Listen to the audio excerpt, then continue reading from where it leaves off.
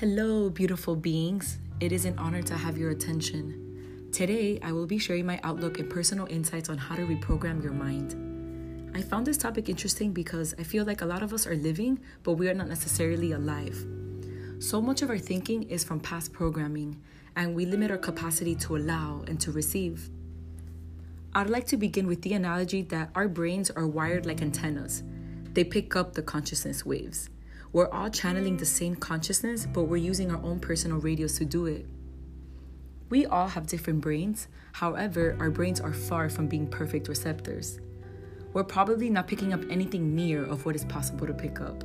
And yeah, we can have the best antennas on the planet, but it's still a joke compared to the complete understanding of consciousness. We only know a little piece of the whole picture.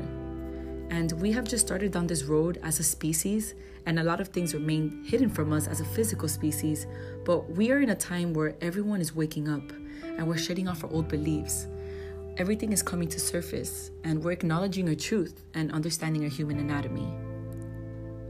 Have you ever thought that your thoughts are not who you are? Well, that is true.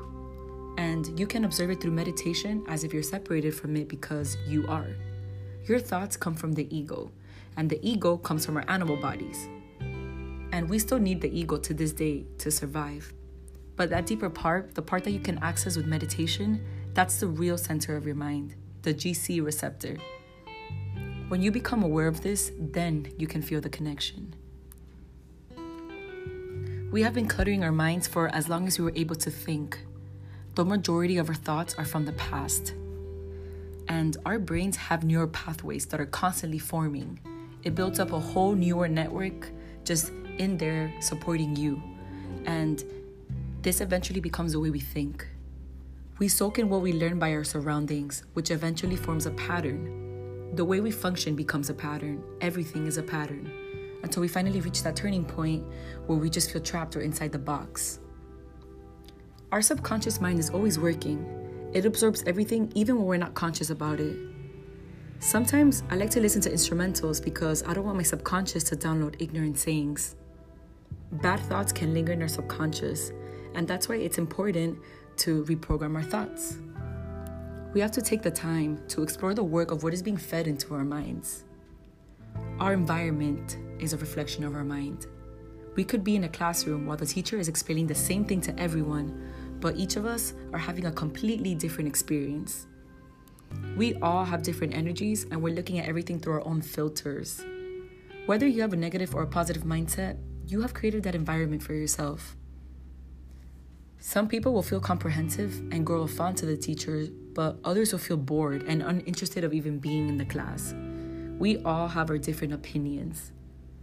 For instance, I am always the same person, but the filters through which I see things is always different. This explains why we all have different tastes and are attracted to certain people. In that case, there is no duality. There is no good or bad. There is no judgment. People like certain characteristics in others simply because they do. It just is. I once heard a story in the radio of a lady that she was in a plane and her appendix popped. Luckily, she was on the plane with a doctor, and he had the tools to perform open surgery in his suitcase. So she was screaming and crying and acting hysterical, but the doctor didn't stop. He cured her, he stitched her, he put her back together.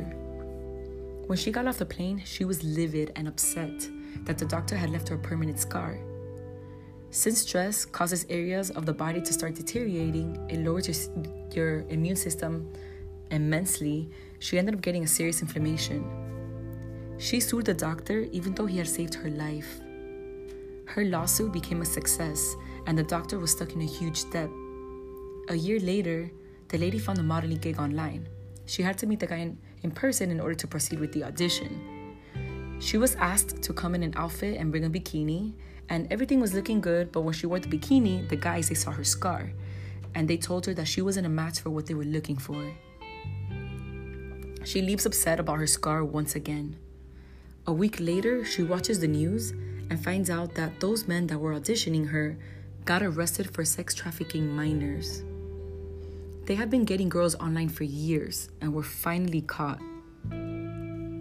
Not only did she escape death once, but twice. And that's when a moment of clarity and awareness just struck her immediately. She thought, wow, thank God I had that scar. And at that moment, she wasn't blinded by her mind or her emotions. She met the awareness behind it all. She realized that the doctor was an actual angel, but she had destroyed his career and his finances. She met up with the doctor to explain about her experience. She paid for all his debts and was grateful for his heroic act. But the moral of the story is to ask yourself, what has happened in your life that you have labeled as so dreadful, so awful, but have not seen the good? A common example is getting out of a serious relationship and becoming depressed, to finding out that by leaving that person, you actually found your life companion. Or you found out that by being alone and exploring your own world, everything turned out way better than how you would have been if you were still stuck in that relationship. Another scenario is being a single parent and not knowing how you're going to support your child, but realizing after that your child turned out better than you expected. You can't get into that lack and limitation mindset. You have to be a muse, a prime example, a wise figure. Everything you're doing for this child is going to come back. It's a universal law. And once your child turns out to be amazing, you realize that everything worked out just the way it should. It was supposed to happen in that same exact timeline, in divine timing. And all of this shows how your brain is wired. Most of us are conditioned to attach an emotion when something horrific happens, but what happens next is that that person attached to that emotion will have a negative feeling whenever they come across another person or experience that reminds them of that horrific moment. And this is horrible because it can make you miss out on opportunities simply because you attach to that emotion. The first step to ascending from that is separating the emotion from the person or from the event. Once you do that, you will see it through the eyes of the divine. The divine does not judge. It doesn't see things as good or evil. It just is. Every single person on earth is both the experiencer and the observer. The experiencer is just living in the material world, and things are just happening to them, so therefore duality exists. But once you become the observer, there is no duality. You see the bigger picture, and whether it was a blessing, you've upgraded.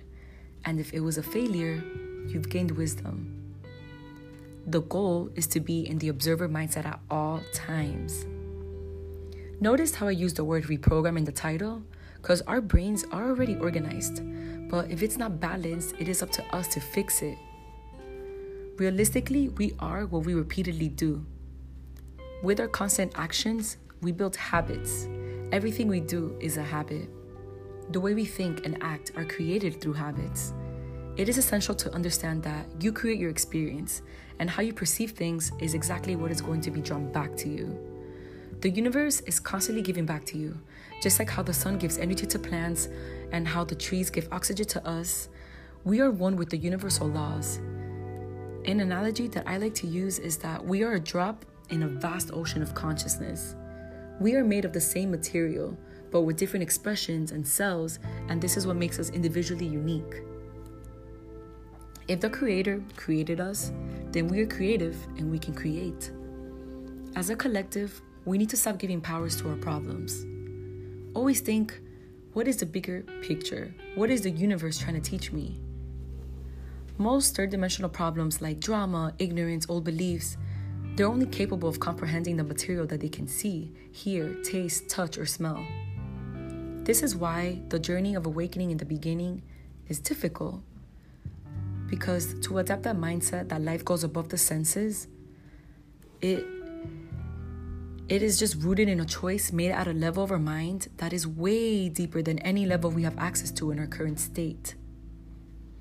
Tell yourself that you're going to reject gravity and try stepping off a chair. You're obviously going to fall to the floor.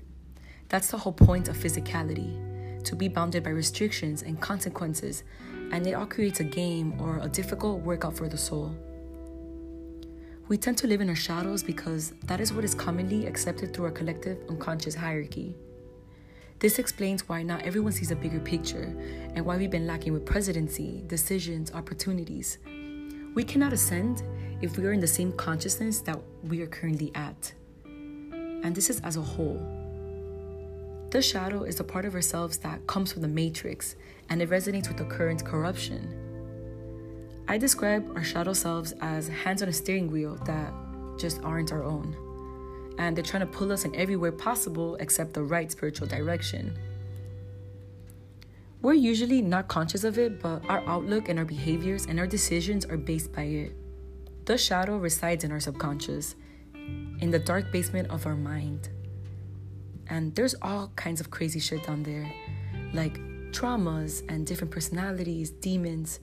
It all latches onto us like parasites. And all of this makes up the shadow.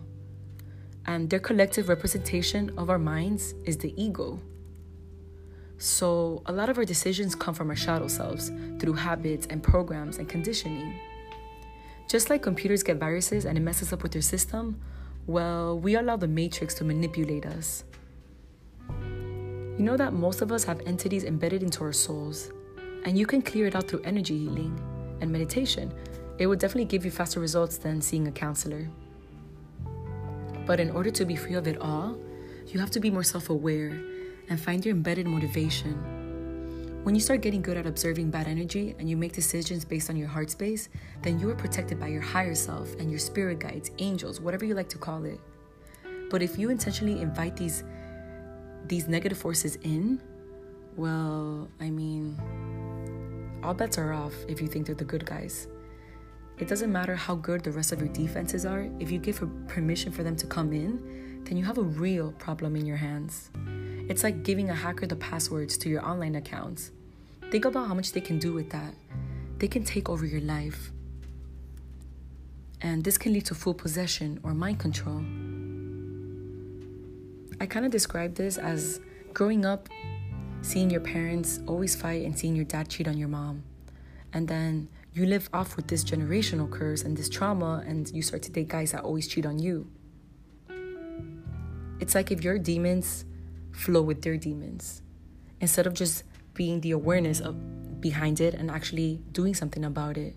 If you don't do anything, you're going to become a walking instrument for them to control. I wholeheartedly believe that we are divine God sparks inhabiting human bodies. The body can be our prison or it can be our temple. So it depends on whether we rule the body or whether the body rules us. Those qualities of love, compassion, empathy, they're all functions of spirit, of our inner God spark. The moment that we give those up, we give up the very thing that we've been fighting for.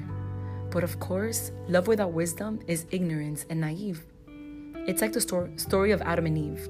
They had love, they had compassion and empathy because they were pure, but they were no wiser than babies. And that's why it ended the way it did. The other half of the equation is wisdom and awareness. You have to be sharp. You have to think hard, see through the deception. And you have to have the tools and knowledge to carry out the orders that come from your heart. Love and understanding, it goes hand in hand. The highest love and the highest understanding are absolutely the same thing. When you truly understand something or someone in the most absolute sense, you can't help but to love them. And that's where two halves of the equation unite. But at our level, the best that we can do is strive to balance and develop strength in both sides, parallel. This unification overpowers any feeling that we have ever felt. If we pursue awareness enough to step back from reacting, we can insert a gap or a pause of clarity before we give in and get carried away. And in that little gap, we can adapt the freedom to think and respond in a fresh, aware, and knowledgeable way. This concludes my talk. Thank you so much for tuning in. If you enjoyed listening to this, please subscribe to my Apple podcast, Soul Rich Radio. Blessings.